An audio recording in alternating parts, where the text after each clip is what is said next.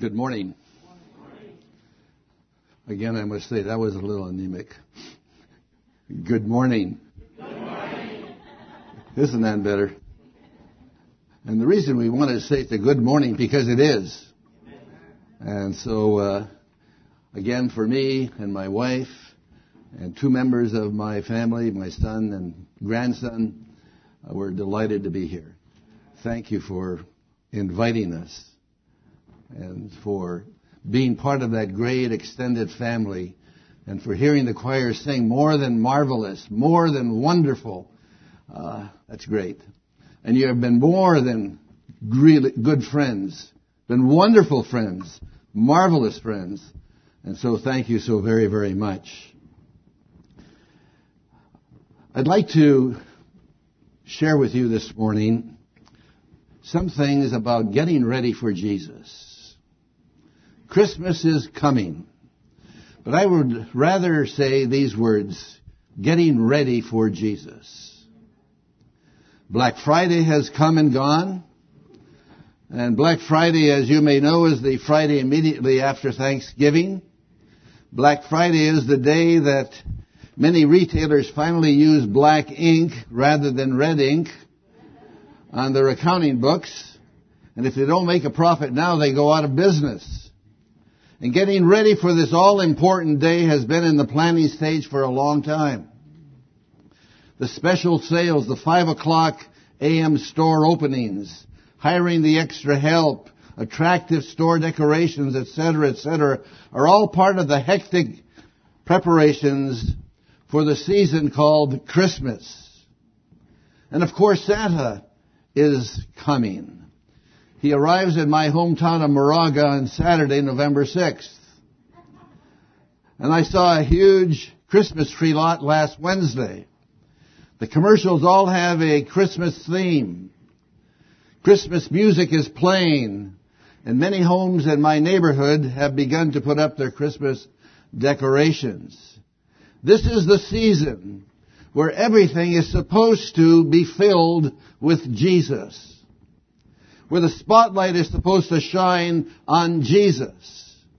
We're supposed to celebrate His coming into the world. And I use the word supposed because the reality is in today's world, the name Jesus is being diminished more and more. We are no longer to pray in the name of Jesus. No one objects when a holy man prays in the name of Vishnu. No one objects when the Buddhist prays in the name of nothingness. No one objects when a Muslim prays in the name of Muhammad. And yet all kinds of objections are raised when someone prays in Jesus' name. And still more objections are raised when a high school valedictorian mentions the name of Jesus at graduation exercises. And why? Why all this hostility with the name Jesus? Why such emotion that is raised when His name is mentioned? I believe that we have lost the sense of who Jesus is. Have we forgotten why He came? Who is this Jesus? Once we've encountered Him, you can never go back to business as usual. Who is He? Everything, literally everything, hangs on the answer we give to that question, who is He? And this morning I'm highly privileged to think about and remind us all of who this Jesus is and why He came. But I need to ask a question. What are we doing in our lives to get ready for the coming of Jesus? And obviously I mean more than getting a Christmas tree.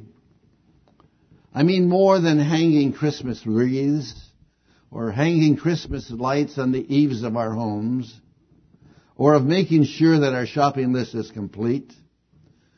What was it like 2,000 years ago? The people of Israel were in a kind of a spiritual daze just before he came. And if you have your Bibles, would you please turn with me from the Gospel of Luke. The Gospel of Luke, chapter 1.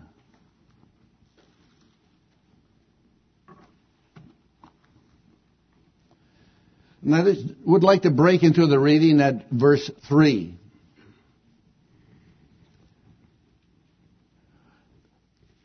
Luke, the author, writes, "It seemed fitting for me as well, having investigated everything carefully from the beginning, to write it out for you in consecutive order, most excellent Theophilus." Verse 5. "In the days of Herod, king of Judea, there was a priest named Zacharias of the division of Abijah, and he had a wife from the daughters of Aaron, and her name was Elizabeth. They were both righteous in the sight of God, walking blamelessly in all the commandments and requirements of the Lord, but they had no child, because Elizabeth was barren, and they were both advanced in years.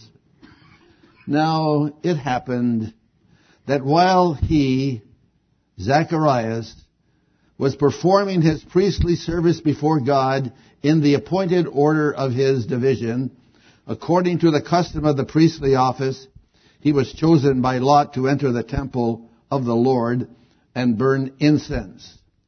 And the whole multitude of the people were in prayer outside at the hour of incense offering. And an angel of the Lord appeared to him, standing to the right of the altar of incense. And Zacharias was troubled when he saw him, and fear gripped him.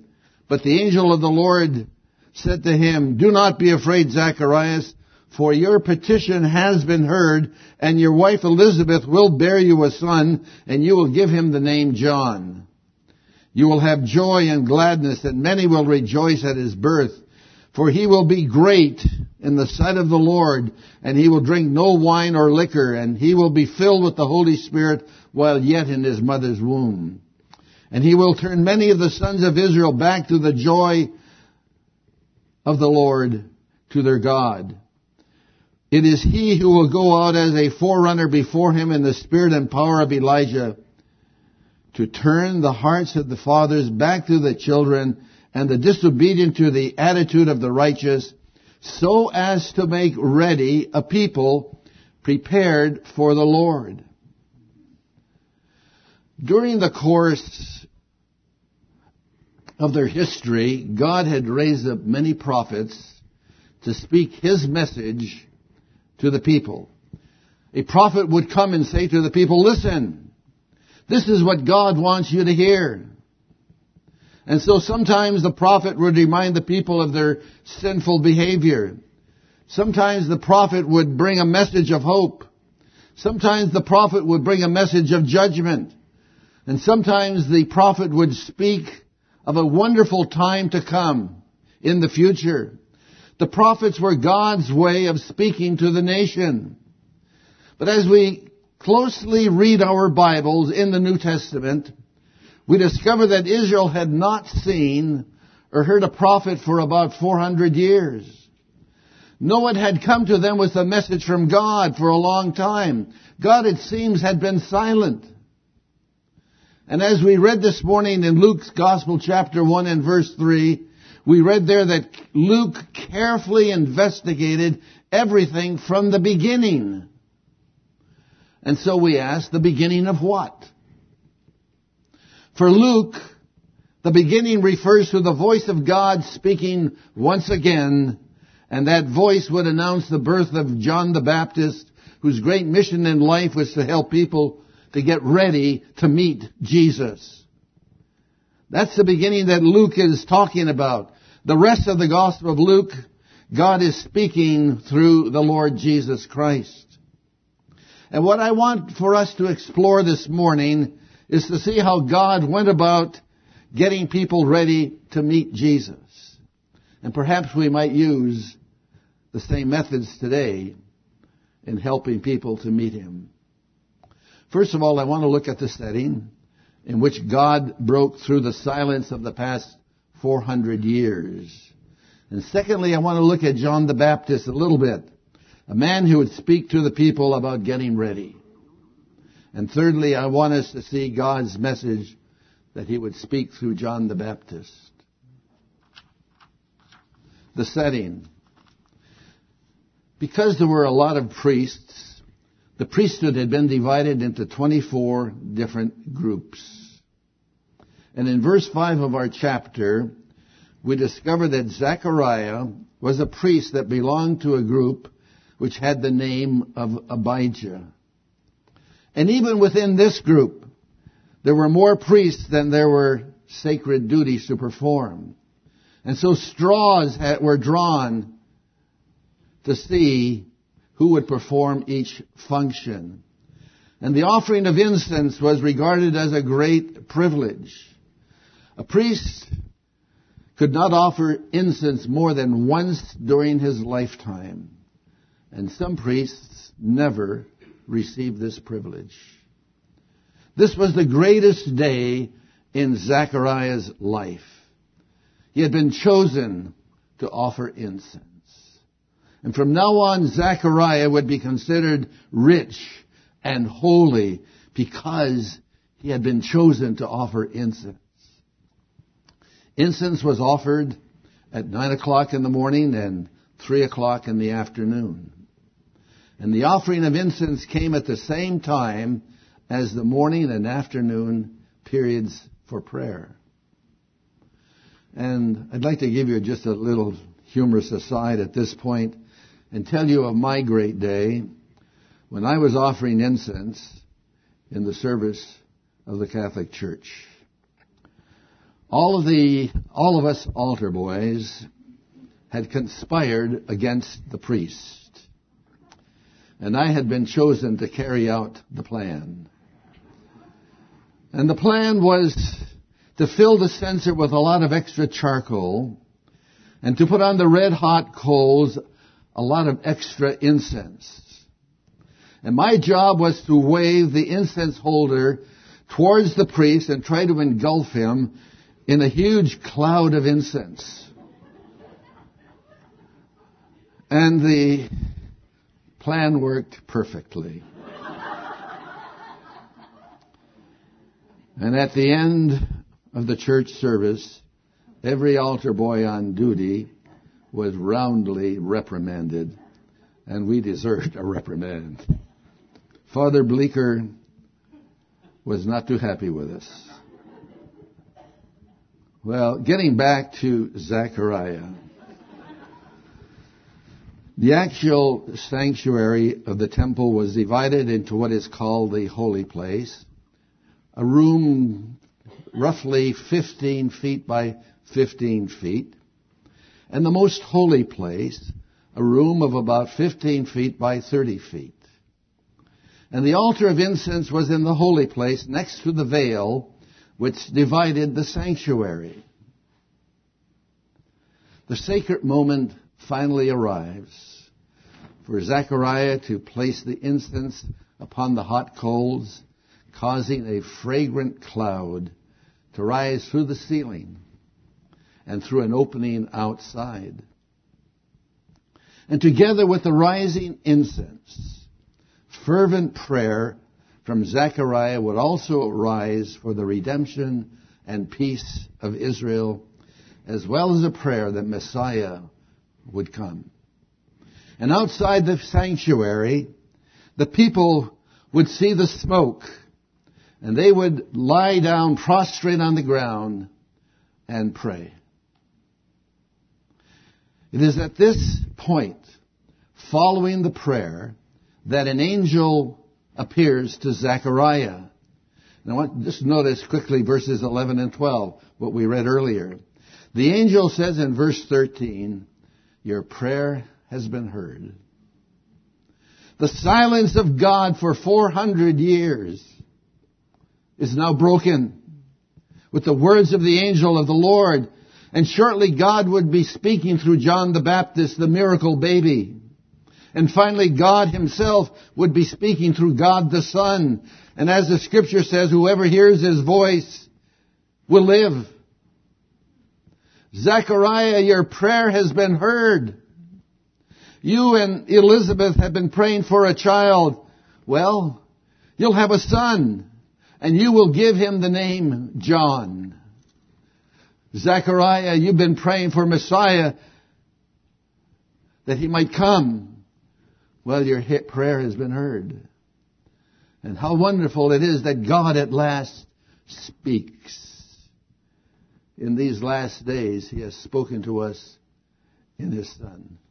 And I'm so glad that God has spoken definitively, authoritatively, compassionately, and graciously through his Son, the Lord Jesus.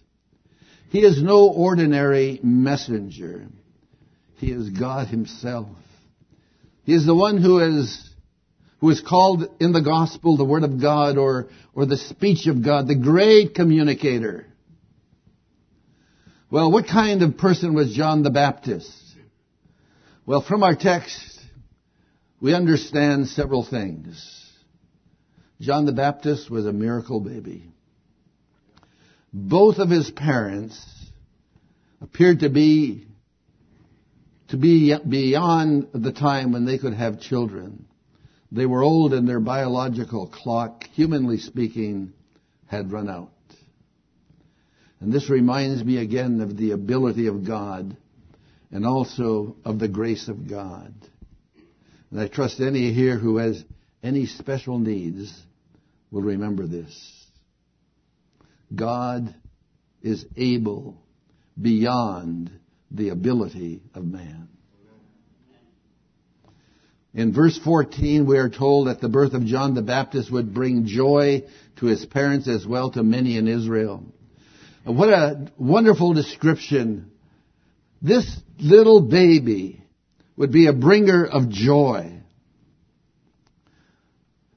And frankly, I've asked myself that, am I a bringer of joy? And I'd like to ask you, are you a bringer of joy? What kind of persons are we? Are we bringers of joy?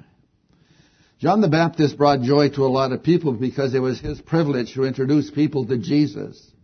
And you remember how on one occasion he said to a group of people, "Behold, the Lamb of God who takes away the sin of the world, our sin."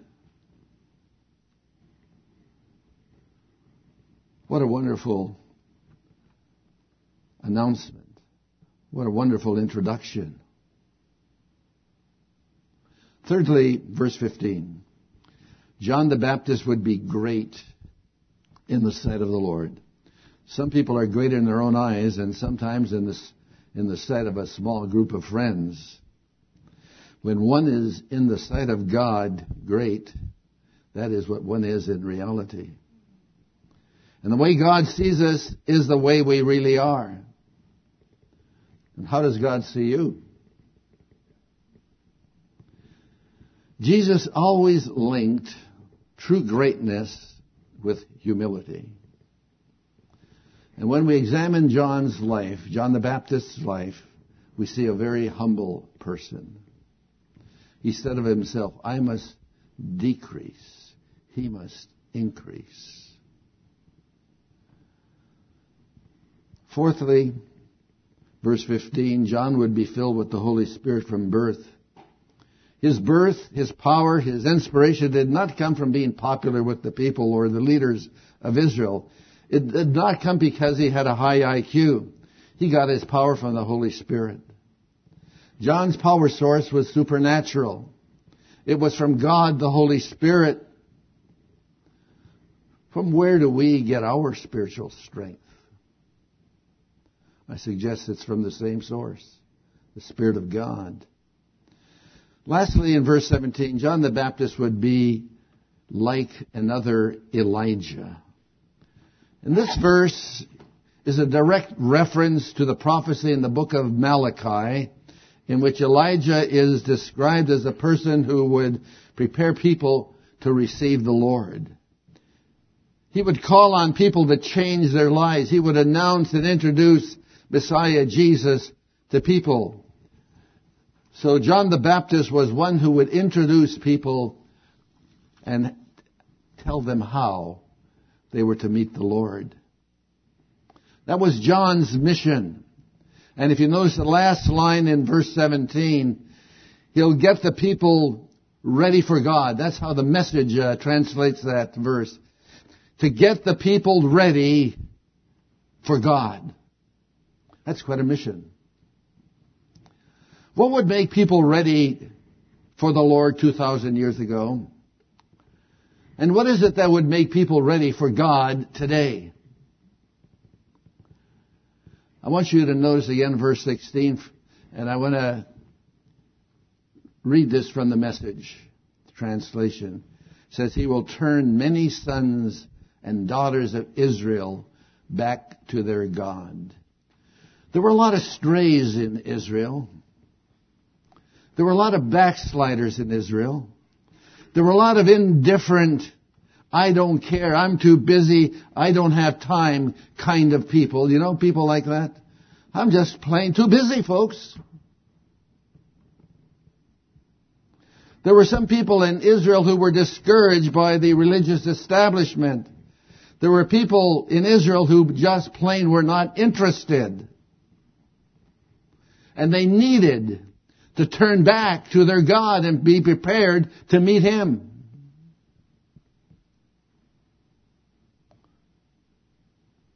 Well, John's mission was to go and reclaim these people for God. He was to bring them back so that they would be prepared for the Lord. But what would he say to the people in order to bring them back? What John the Baptist told people was that they needed to get right with God, and the way to do this was to repent. And repent means simply to change. Now, folks, that's real change. Change the way you are behaving.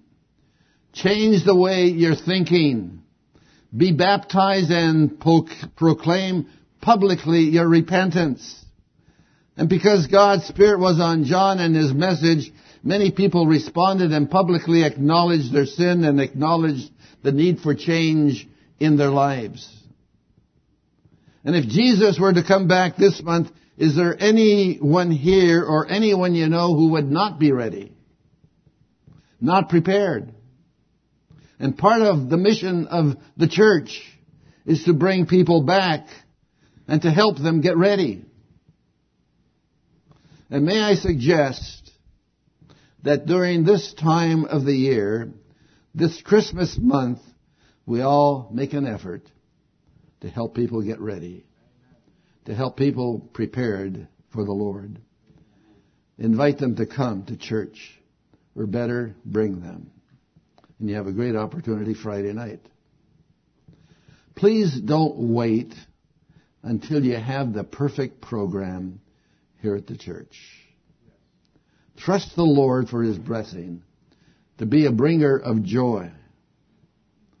Another thing our text tells us that John would do is in verse 17, to turn the hearts of the fathers to the children. And what does that mean? The Message translation puts it like this: to soften the hearts of parents towards their children and kindle devout understanding among hardened skeptics. Try to be one that would soften the heart. And it begins with your own heart being softened. That verse, to turn the hearts of the fathers to the children, suggests the removal of dissension in the homes.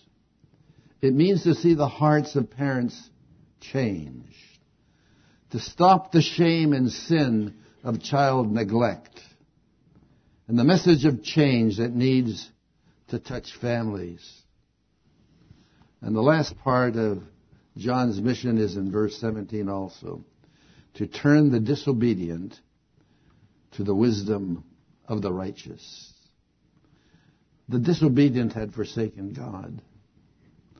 The disobedient had done their own thing. The disobedient were opposed and contrary to the things of God. And John's mission was to help the disobedient people turn to the wisdom of the righteous. And what is the wisdom of the righteous? The wisdom of the righteous is to have a heart that's open to God. It means to have a heart that is prepared to hear what God has to say through His messengers. It means to have a heart that is penitent and obedient. It means a heart that is willing to acknowledge that it is wrong and sinful and that it needs the work of God in forgiveness. So John's method in helping the people turn was to point the people to Jesus and to tell people who Jesus was. Jesus is the Lamb of God, and He takes away the sin of the world. He emphasized true conversion as the only way for a person to enter the kingdom. Notice again, this is the part of the mission of John the Baptist. If you still have your Bibles open, just look at very quickly Luke chapter 1 verses 76 and 77. Zacharias is praying, and he says that you, child, speaking of John the Baptist, will be called the prophet of the Most High. For you will go on before the Lord to prepare His ways, to give to His people the knowledge of salvation by the forgiveness of their sins. He stressed, as I have already mentioned, that a person needed a change of direction. Are you ready to meet Jesus? Do you need a change in your life? Do you need to repent? This is a wonderful time of the year to renew your commitment to the Lord and be able to say, Lord, I'm ready because you have made it all possible for me. I'm ready. This is a wonderful time of the year to be a people on a mission like John the Baptist, to help people be prepared to meet the Lord. This is mission time.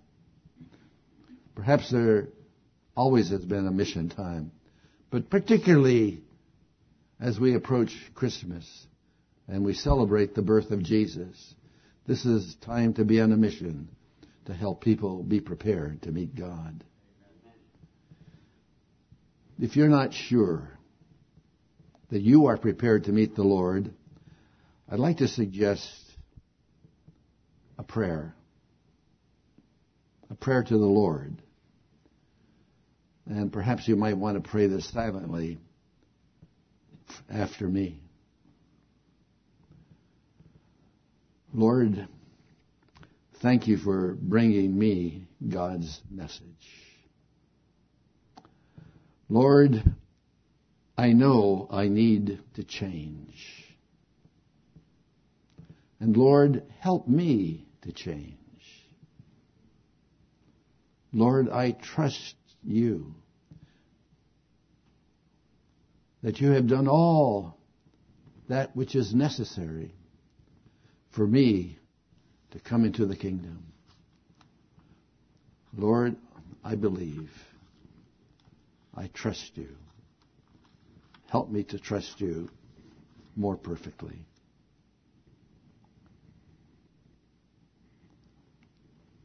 If you have prayed this prayer,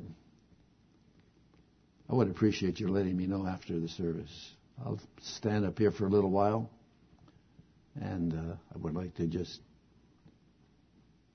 give you a word of encouragement and ask the Lord to bless you. Shall we have a closing prayer? Father in heaven, we're so grateful for the many reminders that we have at this time of the year.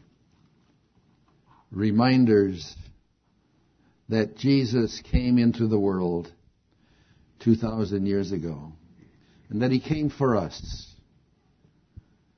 He came to love us.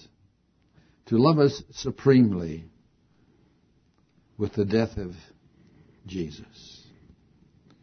And Father, we're grateful that you do call us to believe, and you do call us to trust. You do call us to repent. You do call us to change. And Father, we thank you that by your Spirit you make that possible for us to do. And so, Father in heaven, we pray for each person here. We pray for some perhaps who have prayed and told you they are not yet ready to meet you and would like to this morning. And so, Father, we pray that this might be the case. Bless this congregation of your people, Lord, and may we all be engaged in a mission to help people be prepared to meet you. And so, Father, we just say thank you. Dismiss us with your blessing and be with us throughout the day and week. For we pray in Jesus' name. Amen.